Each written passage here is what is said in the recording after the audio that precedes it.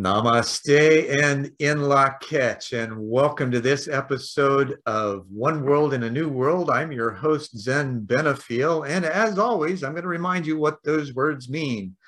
Namaste comes from the Sanskrit, spoken it's Brahmi, and it means the divine in me recognizes the divine in you. In Lak'ech comes from the other side of the world, the Mayan civilization, and it means I am another you. Now, these are a couple of ancient phrases that we've forgotten. Now, think about what would happen if you had that frame of mind in approaching everyone you meet and even looking at yourself in the mirror. What kind of a change might that affect in your life as far as your level of happiness and joy? Check it out. Try it on. Don't believe me? Test it for yourself. All right, so this week's guest is Sophia Joseph. She's a really interesting woman, wonderful background. She's the founder and CEO of Imagined Life. Now, she's got a history as an Olympic skating coach. So you can imagine the kind of discipline that she's aware of. She's an international speaker and author. She's a success identity expert. And she has a Master of Arts in Spiritual Psychology from the University of Santa Monica. Now, one of the things that I thought was really cool that how she presents herself, she says, not everyone has the potential to be better than anybody else, but everyone has the potential to be the best they can be. That measure of success is available to every person. So I'm thankful for that and how she shares that. Sophia, welcome. Thanks for showing up. Thank you so much, Sam.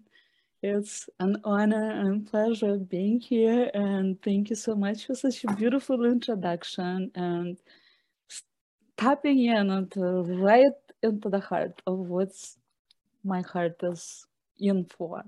Thank you. Awesome. So let's continue tapping into that heart. You know, one of the things that I really relish is the conversations that develop and how we explore how we found out about the interconnections that we have, right? And that I believe that they're innate, but we don't often discover them until later in life because we're too busy, right? And maybe we're designed that way too. I happen to have one early, and I would like to know, you know, kind of when you found out that there was something more and that there was something that was perhaps even guiding you to a greater aspect of yourself. That's a great question.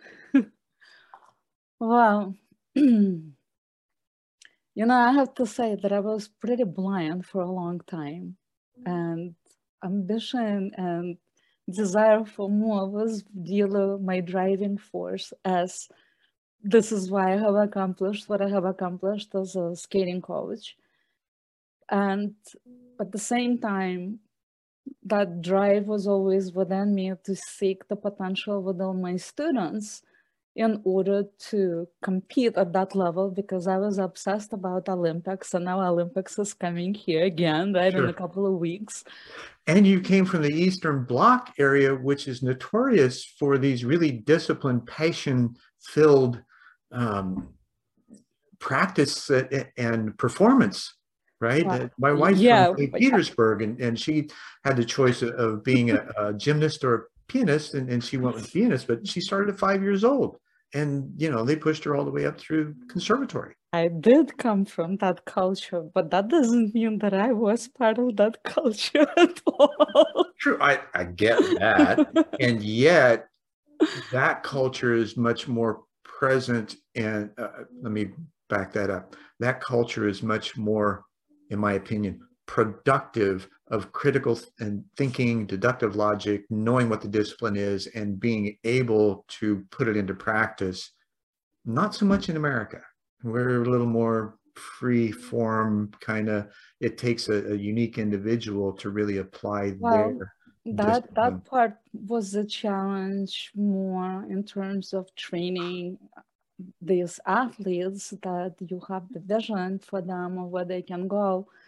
and then they don't want to work as hard as you're trying to push them. So in Russia, in the Soviet Union, no one is asking you, what do you want? You're just going to do what they tell you. Right. So this isn't the same kind of environment here in the United States. But at the same time, I think that really supported me in developing my skills to be able to reach these kids with a different kind of approach than the kind of approach that was applied to me when I was growing up.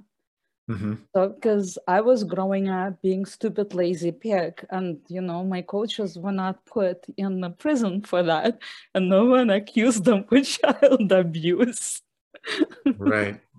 Gosh, It was not uncommon for my coach to physically hit me on the ice, and right. not just hit like this, but take a skate guard and really hit you hard. And, she wouldn't be wasting her time yelling, straighten your knee. She'd just take a guard and hit you on the knee. And I Right. knew the difference between plastic guards and rubber guards. Sure. Rubber guards are much harder than the plastic ones. And even with that, the intention was to get you to be better, right? To get you to perform. Well, not necessarily the best way to do it, but that's kind of the attitude. Well, there definitely was a major part of coming in, like when I came in to get my master's degree in spiritual psychology, and I was doing the processes, my inner child and stuff, all of that came up, and all of a sudden I see the whole trauma that I've been living through as a child. But then at the same time, I was able to see the gift of seeing that treatment, for example, how I was raised, abused, and not having any confidence. And the thing is, there could be two kids standing next to each other, and you can call one stupid, lazy pig, and that child will be like, F you, that's not who I am, I'm going to prove it to you. Mm-hmm. And then there is another kid who is going to say, yeah, that's really who I am. Yeah. And that was me. I am stupid, lazy pig. Why bother trying? Nothing's going to change anyway. So that was me. I was not seeing that as motivation.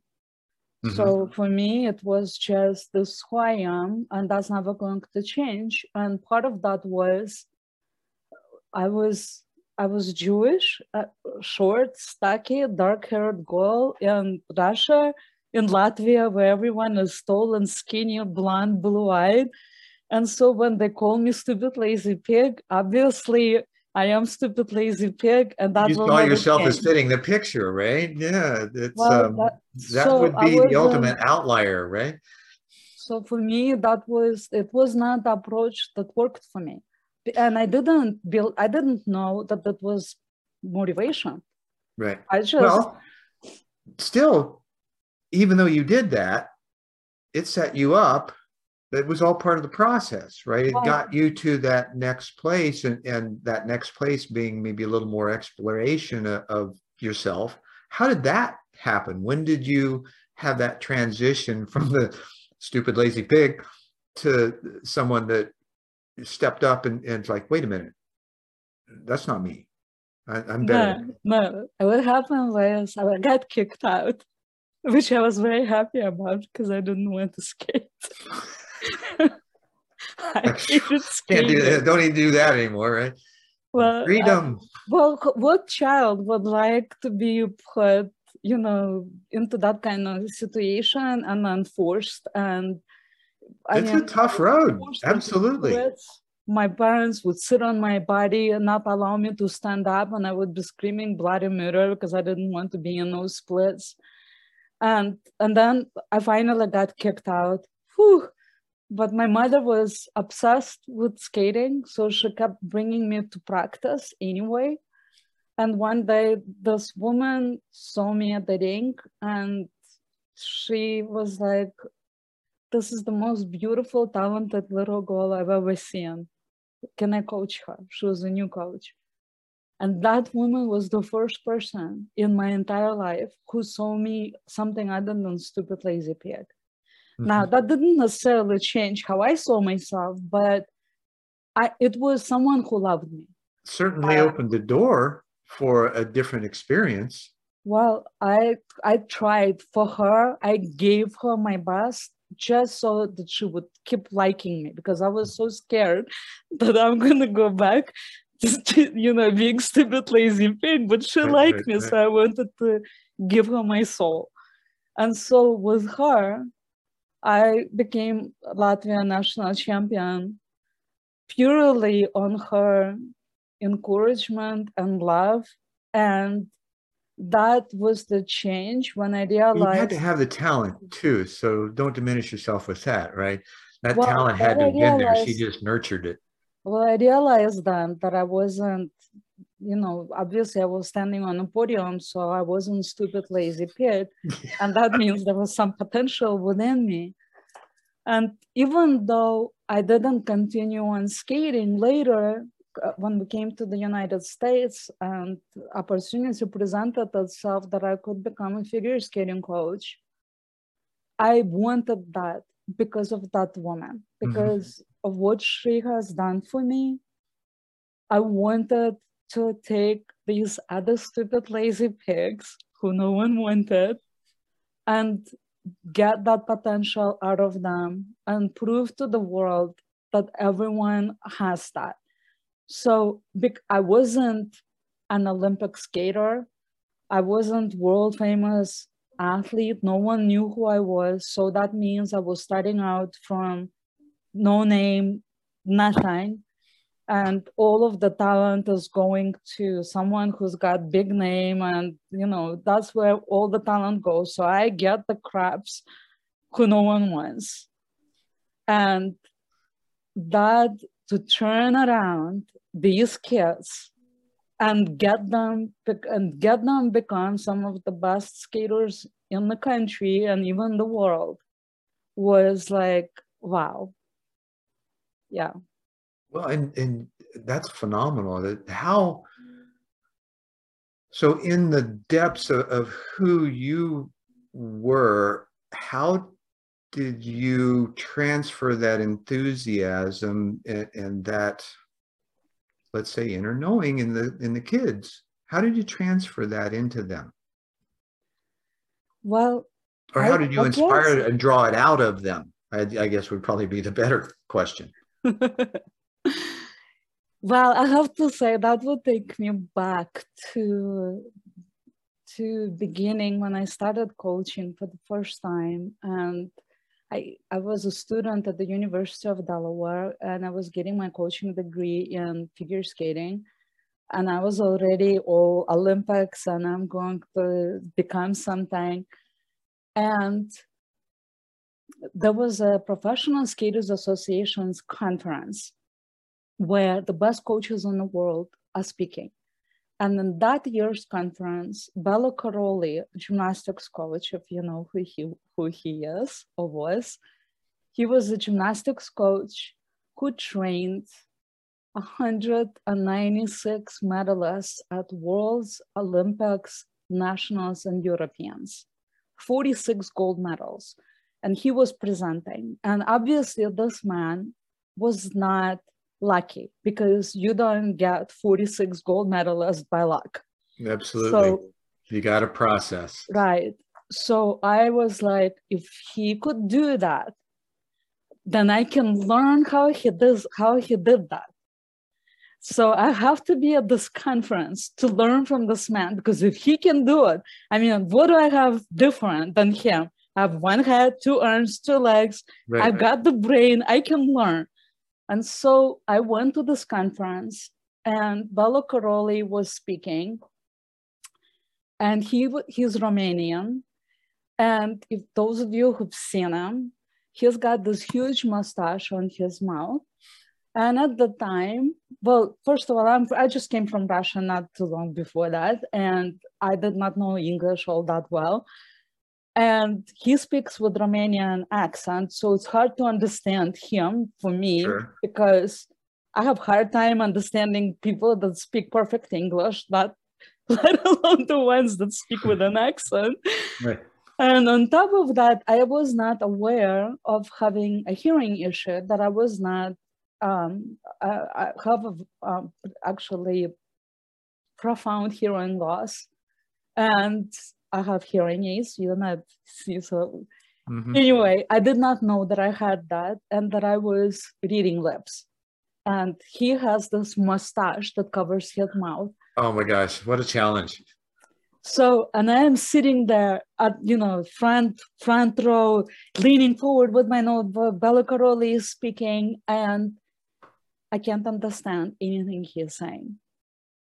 And I was so bummed. I was like, that's it. I came here, I paid all this money to be here, and I don't have any money. I took credit card just to be there. I was a student. I was on welfare. I got the credit card to pay for being at this conference, and I can't learn anything from him. And I got so disappointed. So I just put everything down and just sat there and just looking at him speaking, knowing that I can't understand anything. And as he was speaking, all of a sudden, I started feeling like my heart beats faster, my body starts moving, and I have this desire to get out of that room and go to the ring and teach my students. And I am like, I see it, that the magic of what he is talking about is not in this method. It's in his fire. It's in the way he's saying and the way he's communicating and the way he is bringing that energy. And he comes over to me and he looks me in the eye and he is like, la, la, la, la, la, la, la. And I'm like, I'm ready. I'm going to do this. I can do this. In that moment, I saw that I had that gift within me and that I could do that. For sure, I knew it. And so I did have the gift of getting that out of my students and getting that unshakable belief in them that they had it and that they could do it. So what I hear you saying, and this is maybe a little different view, the fire in him ignited the fire in you that you had already, and he saw it in your eyes. Yes. Right. Those are the gateway. Well, I guess he was my positive projection. I've recognized myself in him. Right. And you also practice the old adage of, you want to go someplace, find somebody that's already been there and ask them how. Well, but I didn't really learn from him how he did that, but I had the belief that I was going to be able to do that. Is it possible? Let me ask you this, and maybe this is a new way to see something. So you know all about energy, right? That we carry it, that it's transferable, right, that we can sense and feel others, that even though we may be unconscious at the time. Is it possible that there was the boundaries that you thought might have been there actually weren't to your inner being? Your inner being was fully present and available to receive all of that and respond to it. The reason I say that is I had a similar kind of experience. I was at a satsang in, Desert Palms. And during that, 5,000 people in a room. I was invited. The presenter only spoke in Punjabi. There was no interpreters or anything. I'm like, oh my gosh, I can't, I don't understand this. And so I just closed my eyes and listened. And all of a sudden, I started getting this imagery. And the imagery was the message that he was delivering verbally. And I checked, because I checked in with some folks afterwards. It was like, wow, that was really cool. So there's this potentially other part of us that's really paying attention. And even in quantum physics, we're 99% space. So there's that transference of energy that you picked up on and then applied it. And that's kind of Well, it's an exciting experience too. You know, at the time, at the time I was 23, I didn't know any of this. Oh yeah, So all you wanted to do was, is find some way to teach right. your students, right? That was completely unaware of that, which probably was really good because I wasn't analyzing it. I was just receiving Absolutely. it. There was no distractions in it. You were just full on experience at that time. What happened? So this was 1994, and 2016, I was moving, and I was moving from California to Las Vegas. A lot of things changed. I wasn't coaching skating anymore. I mean, a lot of things changed. And I was sitting on the floor in the garage going through stuff that I was going to throw away because, you know, you don't want to drag old stuff from one house to another across the states and stuff. So Sure. you're letting go of stuff. And there was a box, and that box was with my books, textbooks from college. And there was a notebook. And of course, I was going to throw it away. But I mean, wouldn't you be kind of curious? What the hell were you writing in that notebook when you were 20, right? Right. And so I just picked this notebook randomly, and I just opened this notebook. And it opens up on the letter. And there is a letter. And it begins, "Dear Bella, my name is blah, blah, blah. And I've met you at this conference." And I mean, and I write this letter to Bella Karolyi and making him promises how I was so inspired and how I wanted to be just like him and how he moved me and how I want to be this coach like him and how I want to go to the Olympics and how I want to be an author and write a book and blah, blah, blah. I write all of these things. And I read this letter and like my eyes, like I start just crying. I can't believe that I've lived all of that. I've manifested every single thing that I wrote and that was written in that letter to Bella Karolyi. Mm-hmm. Now, let me ask you this. It was, you know, the most incredible thing was how sometimes we'll look back, you know, I'm not good enough, this is not good enough, this is not good, this, imposter syndrome. Never accepting of yourself. And I was sitting on that floor and reading this letter from my 23-year-old that I never appreciated, liked, and never thought that she was any good. And there I could see that I am who I am today because of the brilliance and courage and vision that she had. Absolutely. And the fact that, again, here, the aspect of energy and creating flow or co-creating flow. So what I heard you say was this was a really deeply felt emotional expression of your desire for success in multiple ways, right? It came from the essence of your being, though, and you put yourself out as though you were speaking with him. And so at some level, he heard and responded too, because there were, let me ask you this, as far as the reference of that, when you were in the process of coaching, right? Did you notice moments when you thought or felt something and had a reference point of him come up in that moment in your head? You may not have expressed it, but him, you mean Bella Karolyi? Yeah. Well, I'm not sure. You may not have been aware. You know, I just noticed for me, I really think about a lot. I think a lot about how I think. Well, And I mean, sometimes I don't know what I'm saying. Yeah. I mean, early on, that it was staying with me a lot, and there were other experiences in addition. There was this coach who was a world and Olympic coach, also a famous coach, and he like held my hands and he looked me in the eye and he said, "Faye," my name was Faye. Then he said, "Faye, the world will know you." And I was like holding on to those words. Like he said that, that means that's going to happen. That's just another confirmation. Right. You see, Balo Karoli was like, I knew that I had this power. And then this man just told me that the world will know you. That means it's just going to happen.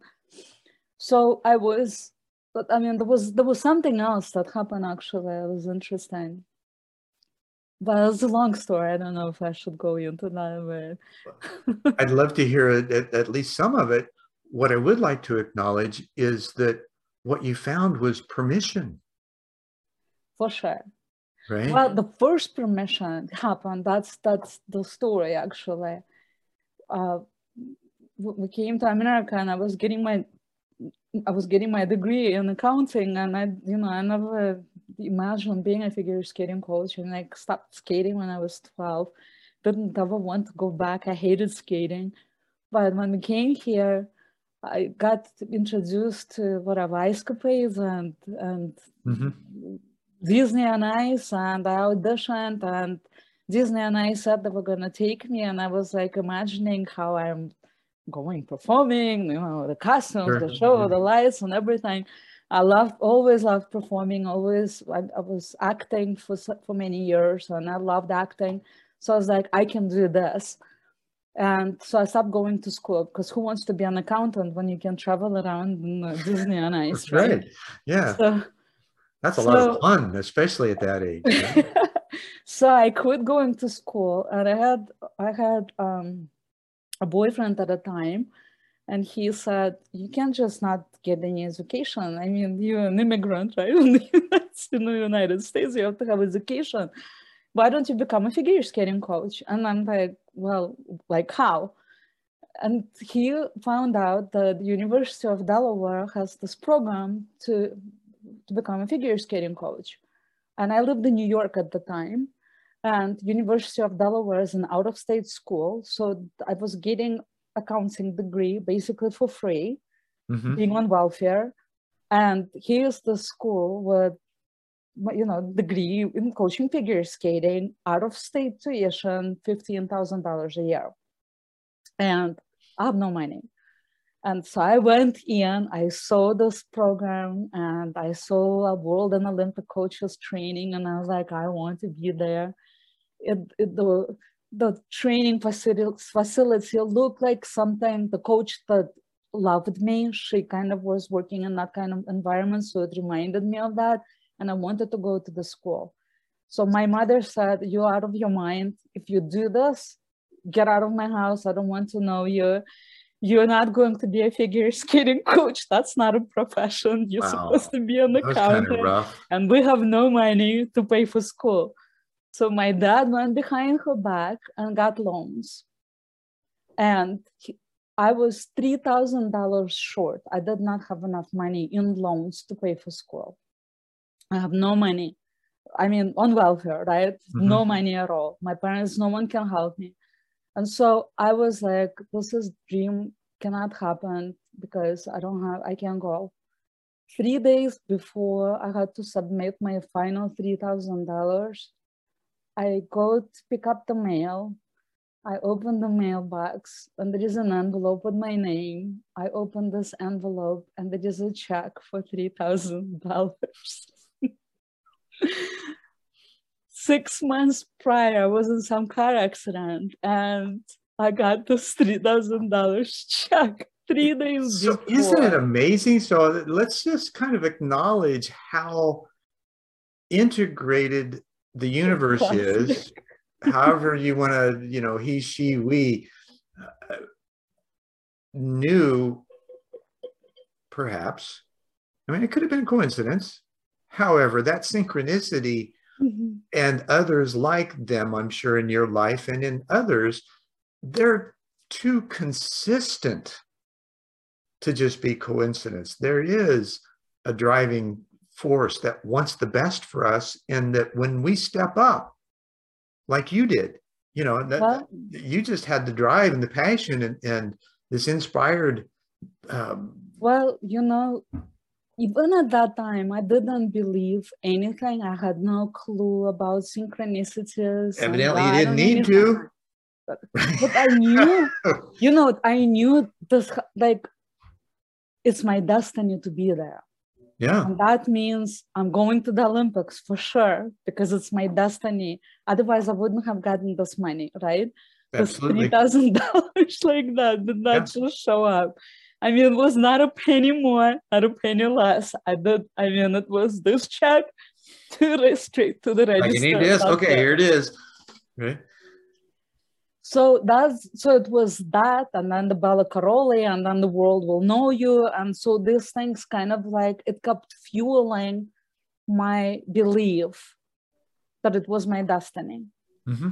And in 2006, I got to coach Sasha Cohen at the 2006 Olympics in Torino. And I was like, my dream manifest. Well, I don't like using the word manifesting, because I mean, I work my ass off. Well, absolutely. Just happen. Absolutely. Manifestation doesn't mean that there's no effort in it. Matter of fact, just the opposite. You give your whole being the process. It really is. If you put your 50% in, and the universe will meet you 50% in. So it's a joint effort. I'd say it's probably more, you got to give 100%. You have to be willing to give it all. Well, your 50% is your 100%. Yeah. I mean, okay. Right. You said you give 50%. You give your 100%. But the other... It'll be matched. Right. It's like 401k, right? You pay, exactly. The company pays the same as you. Yeah, it's like the divine 401k, you know, matching funds or matching effort. So in this process, this had to have been a way, the door opening to your understanding of a greater connection, however we want to call it. You know, words are sometimes insignificant because they put things in frames that perception can be lost. And so what it was offering you was the understanding that there's a greater connection that you have to life, the world, reality. And how did that awareness begin to surface in you as you were going through this? Or was it just already there and you didn't have to think about it? It was just something like your destiny, right? You just knew. 2006, I still didn't know. But at the Olympics, when I was there with my student, I wasn't her main, I was her main coach in terms of coaching her, but my name was not on the list because she had the other coach. She was competing under the other coach, but I was training. Like you said, her. The coaches with the names, right? He had the name, I was training. So it's like a TA in college. Right? Well, you know, skating is politics too. So absolutely. I wasn't that known, so they needed to use someone who had the name, and so I was training her. Anyway, you know, at the moment it felt like it's not just that I got my dream, but now my life is going to begin. Because now I finally going to start moving along. Sasha Cohen was not an athlete who I trained since childhood. She came to me as Sasha Cohen. She was already a famous athlete. So in my mind, that's not real. The real thing is me bringing my babies all the way out there. So anyway, with Sasha, there I am. I'm working with her, and she's having a very hard time.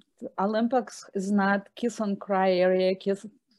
waving into the camera and blowing kisses.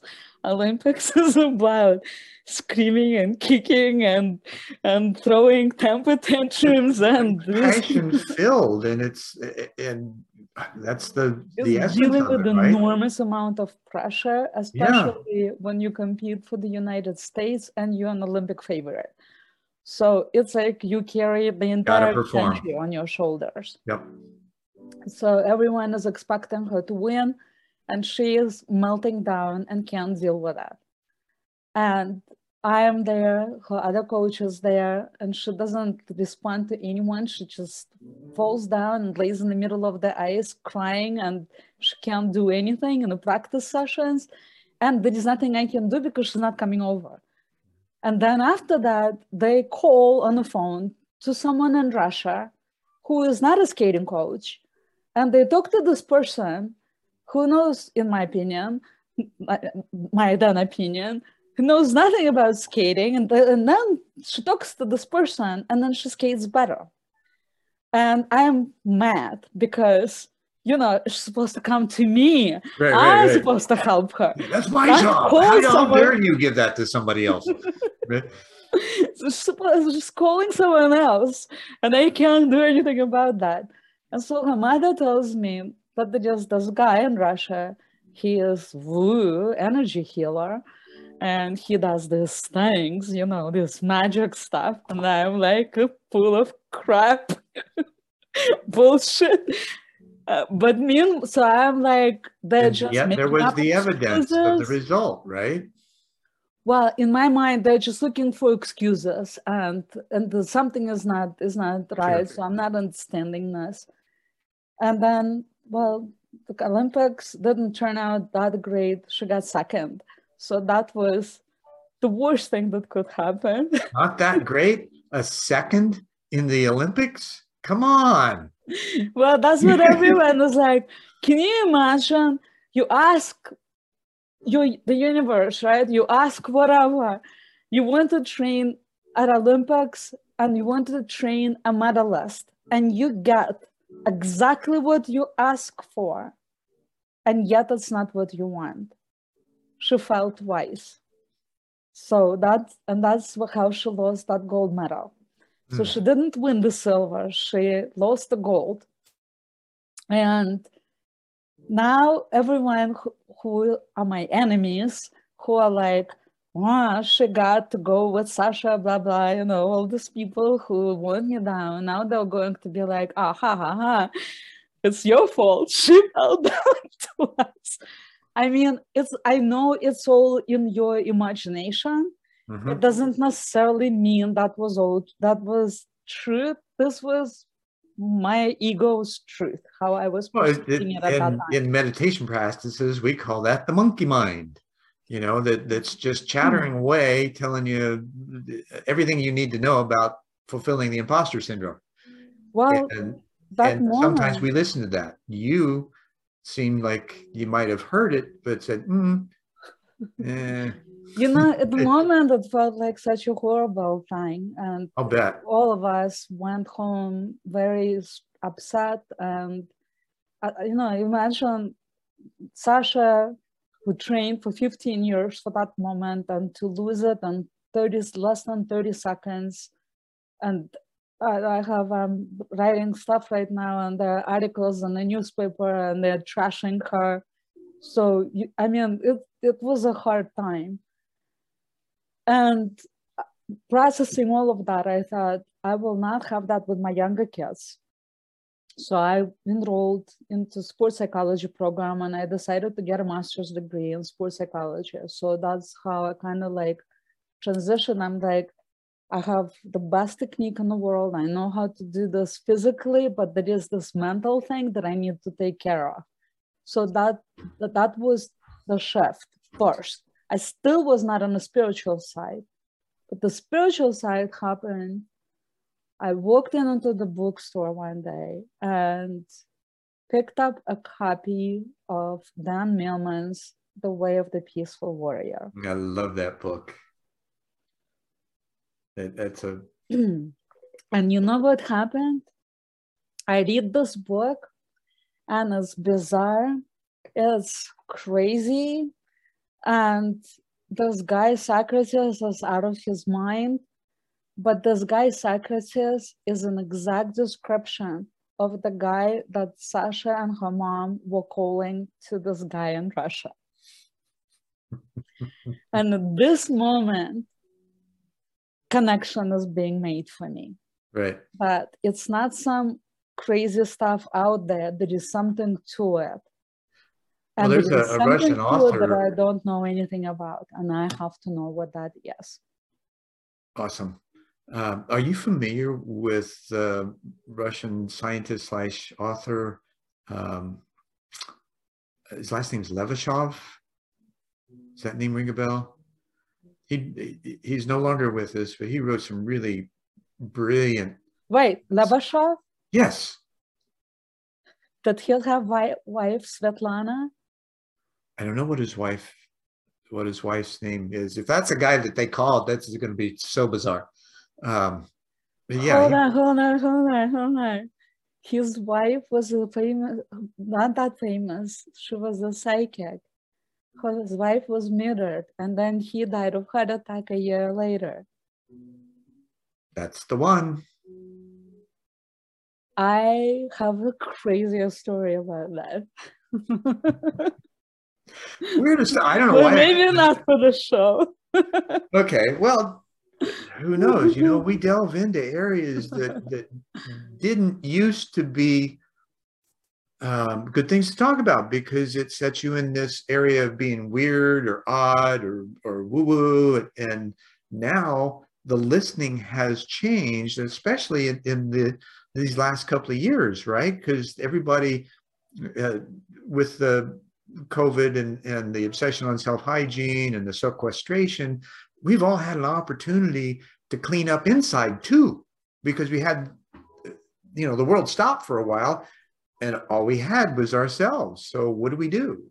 Well, you're bringing something up right now, right? And when you brought that name, I have her book, and the cover of her book looks like the cover behind you.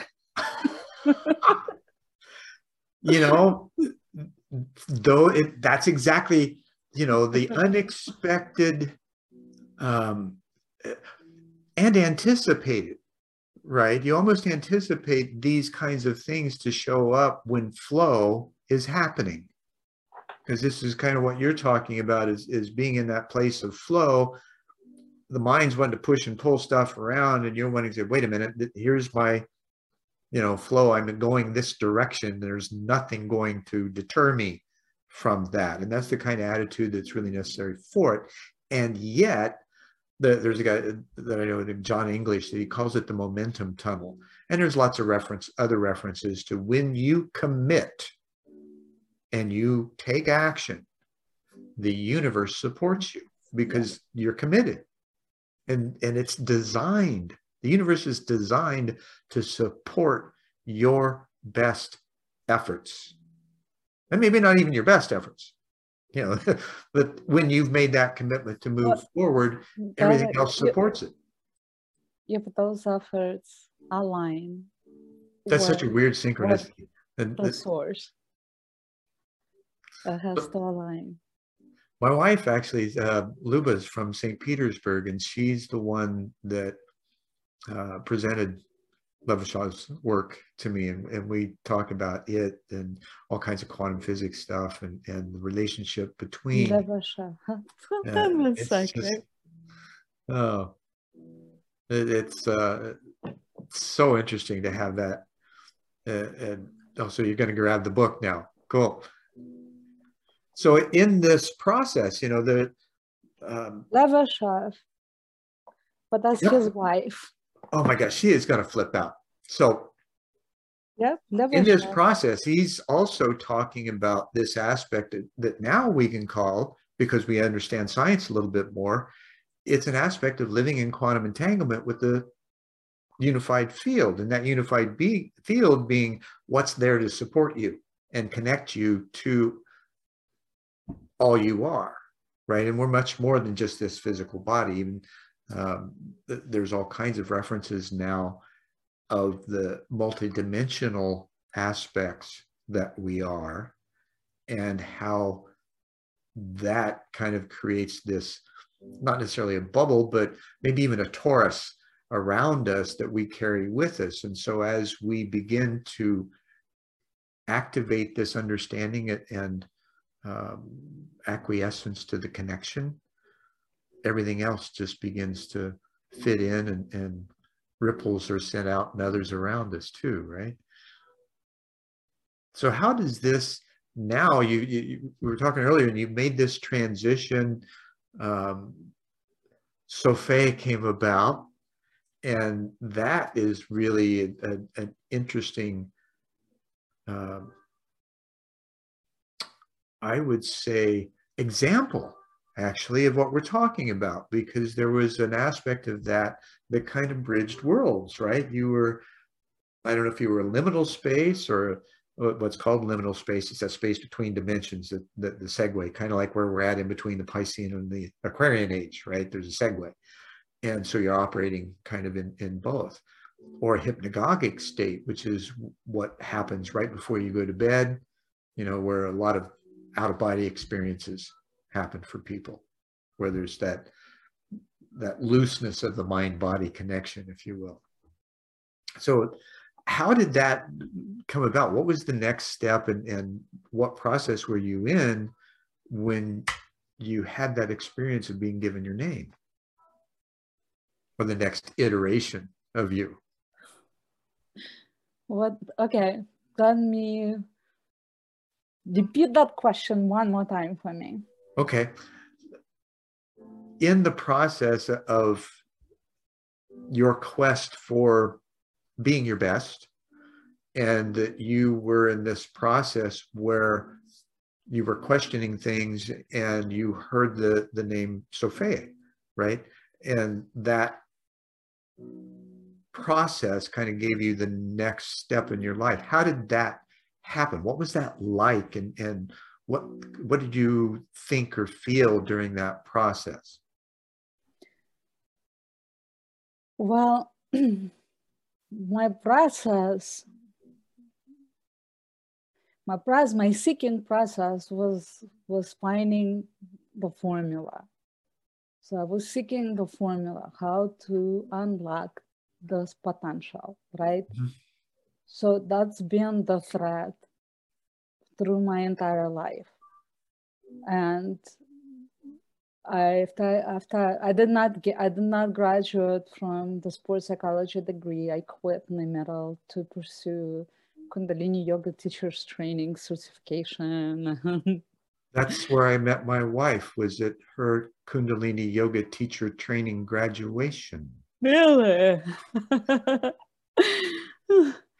So I did Kundalini. I mean, once after the Way of the Peaceful Warrior, I mean, I was on a quest to find that thing. Mm-hmm. And that's a demanding training. Well, that's why I quit the sports psychology. I realized that I wasn't going to find it in psychology, not in Western psychology. It was not there. No, it's inside of you. Always has been. So I did not. So I quit that, and I, now all of a sudden I discovered the ego and the authentic self, and I no longer want ego, and so that means my competitive figure skating career started going because what kind of a coach can you be as a competitive figure skating coach when you don't want to compete anymore? Right. So that's a total shift of direction. Well, now Coach Faye is coming to the ring, and she's teaching how to breathe, and how to breathe out, and how to connect to the energy. And my parents of my students, they're like, come back to us. What like, planet are you on now, right? You don't understand. This is how we're going to do this. This is much better, because now I'm seeing body is limited, mind is limited. And if you really want to be unlimited, then you have to go into spirit. Right. And so that's how Kundalini yoga happened. all by synchronicity, was just guidance. And I was just following those. Now, all of a sudden, I started seeing these things that I never paid any attention to before. I started paying attention to different synchronicities. I mean, there was like constantly signs to follow. And that happened. And then I found University of Santa Monica. So that's how I quit sports psychology for spiritual psychology. And that spiritual psychology started really peeling the layers of all of the stuff that I put on top. You had the experience, but you still wanted to understand a little more about what was going on, right? Well, understandable. Yeah. I mean, we do. Because in psychology programs, you study about psychology in the book. Where in spiritual psychology, I was doing work on my own inner self. Right. So it was very experiential. I was doing work on me. I was facilitating other people, observing how they were doing that work. So it started all coming unglued, etc. And so you mentioned a key word that I think that we miss, and that's observe. Right? There's an aspect of ourselves that needs to be present in observing what's going on. And it seems to then, because of that observation, kind of have a little better guidance in the process, or we do as a result. Yes, 100%. And learning to be the observer was a very huge part of it. And before the next part of stripping your name away and understanding that you are not your name. Right.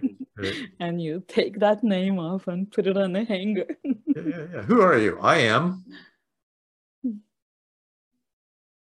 that's kind of it, right? Because in that place. When you announced me, right, as an identity expert, that identity in I am is I am as encompassing whole. This whole is as a combination of aspects of I am, which are qualities or the names of God. And so in all 72? I'm sorry? All 72? I received 50. Yes, I know in Kabbalah. Jewish tradition, there's 72 names of God, right? Yeah, 36 greater and 36 lesser. Well, reality is they're both saying the same thing. Yes. Well, Kabbalah has 72 names and Quran 99 names, right? Yeah. And Kundalini Yoga 6, they have 1,000 names, but I have received 50. And so and the way I see now, understanding why it's 50 is the essential names. And if you will look at the 99 and 72, it's just, you can repeat the same thing in slightly different variations. You can say God is mercy, God is merciful, God is forgiveness. It's still all the same kind of thing. Right. So, well, what I had to understand from what you're saying too is that in the different aspects of God, which we are too, that there's these different frequencies, and the frequencies are so subtle in the differences, but what they do is they feed into the aspects of your character building and your ability to perform at peak, which kind of ignites that core inner self that brings you into at least an understanding or desire to find your perfected form, fit, and function in the world. Well, when I have received the names, it's exactly that. And it's just, instead of speaking on frequencies, which is frequencies, this is why it shows. Oh yeah. Yeah, there's some sheen on that. I'm familiar with that book. So that's, yeah, well, the purple goes from darker to light, right? Okay. So it's like a golden dawn. And these are the progressions of frequencies, but they the names, instead of calling them frequencies, we just have them in names, and they're Tones. 50. They're tones. You know, when you utter them, the frequency, the words really have power. Well, the words of qualities. So when I'm saying I am today, I am respect, I desire. So that it, and this names change, and so you grow in these qualities according to your blueprint, one at a time. One at a time. So it goes, you have a blueprint, each soul has a blueprint of these names, and they are in specific order, and then you practice that particular quality. And it's got a discipline just like anything else does. It's absolutely discipline. You have to achieve an understanding or knowledge and application at one level before the next one opens up. Yeah. It's like a software program that you know has to go, or a game where you have different levels and you've got to pass through. But the practice is this. Right. Charging water on the quality, and you drinking it. So it is a practice and a ritual, but the ritual is very simple because it's just drinking water. Well, and that's very much like Masaru Emoto and his work with water and the discovery of what thoughts can do to water. And we're 70%, let's say. So we ought to be really careful about what we think about ourselves because our bodies respond to it. And this is one of the things I you know, for years we talk about living from here up, because in whatever cognitive dissonance we have, we shove down in our body and cause it to be diseased. And depending on how much of a grip we have on that, or unwillingness to let go of it, that disease can manifest in pretty catastrophic results. So what you're saying is that through this, there's a practice and discipline that's available to grow into that divinely ordered self, as you put it. It's real, yes. It's really powerful because it bypasses everything. It bypasses, when I mean bypass, not spiritual bypass. Sure. Well, you can't. Right. It bypasses mind. Right. It bypasses emotions. It goes straight to the core self. And so once we go straight to the core self, and that's so the best self becomes not just like people imagine my best self, I'm working like this and I'm doing this and whatever. It has nothing to do with that, because that's all the express self. It's an expression of the core self. So going to the core self of who we truly are, the essence of it, the I am in these frequencies, and then understanding that the quality of God is all, and we have conception of the quality. And we were talking this morning with my husband, it's like the further I go along on my blueprint, it actually gets harder, because like yes, this morning I stepped into the quality of respect, and as I was doing my process, I'm like, I can't give the meaning to respect anymore, because if I give a meaning to it, I limit what that means. So if I limit to what it means, that limits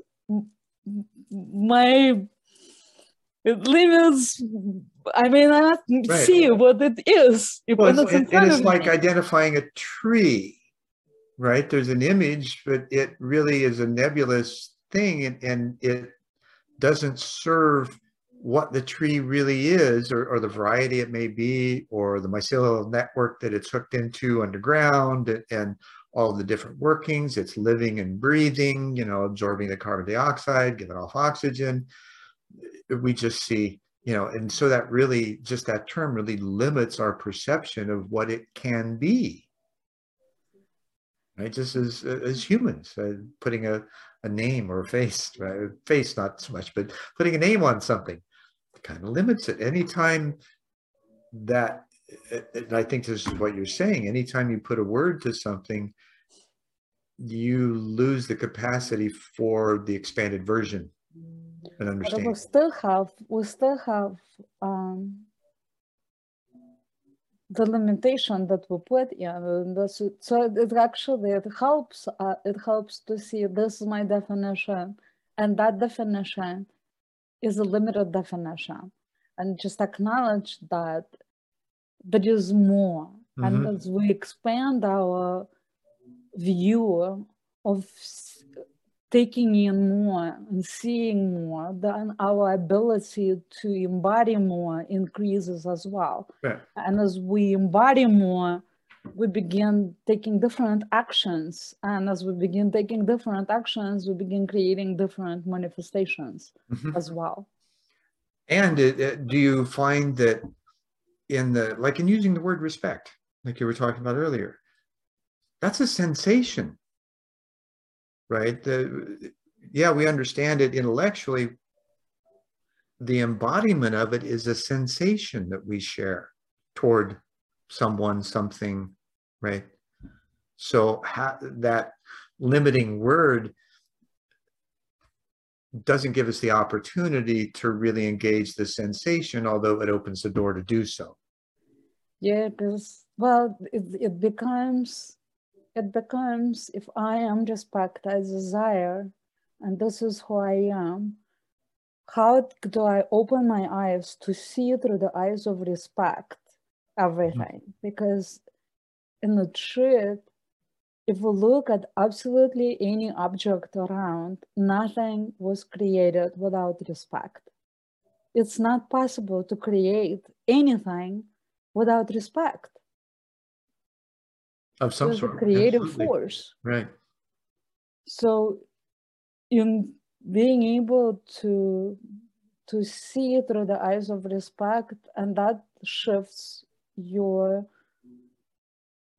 way of being, in a sense, because you have to step out of the expressed self that is seeing things through the eyes of body, through the physical eyes, and see through the eyes of spirit that is respect. And that changes. It changes how you changes operate. Everything. Well, that's the namaste and in laquette, right? That's what that is about, is the ultimate respect for another. And so, you know, the language that we use, how we're talking, used to be foreign. Not that you're, you know, an import, but it still gives that this new way of talking about things. It's uncomfortable to a lot of folks, because when they start talking about, especially if they're having their own inner experience and they start talking to family and friends and things like that, everybody starts stepping away. Well, we need to encourage that conversation and the willingness to be vulnerable and talk about it, because if we don't, can I show you something? To expand? This is my next word. I can't see. Oh, willingness. Exactly. Willingness and vulnerability. Those are two things that are symbiotic in my life, and in being able to step up, just as you have. Well, the magic of this practice is it does take you into operating differently, but it's a growth process, and everyone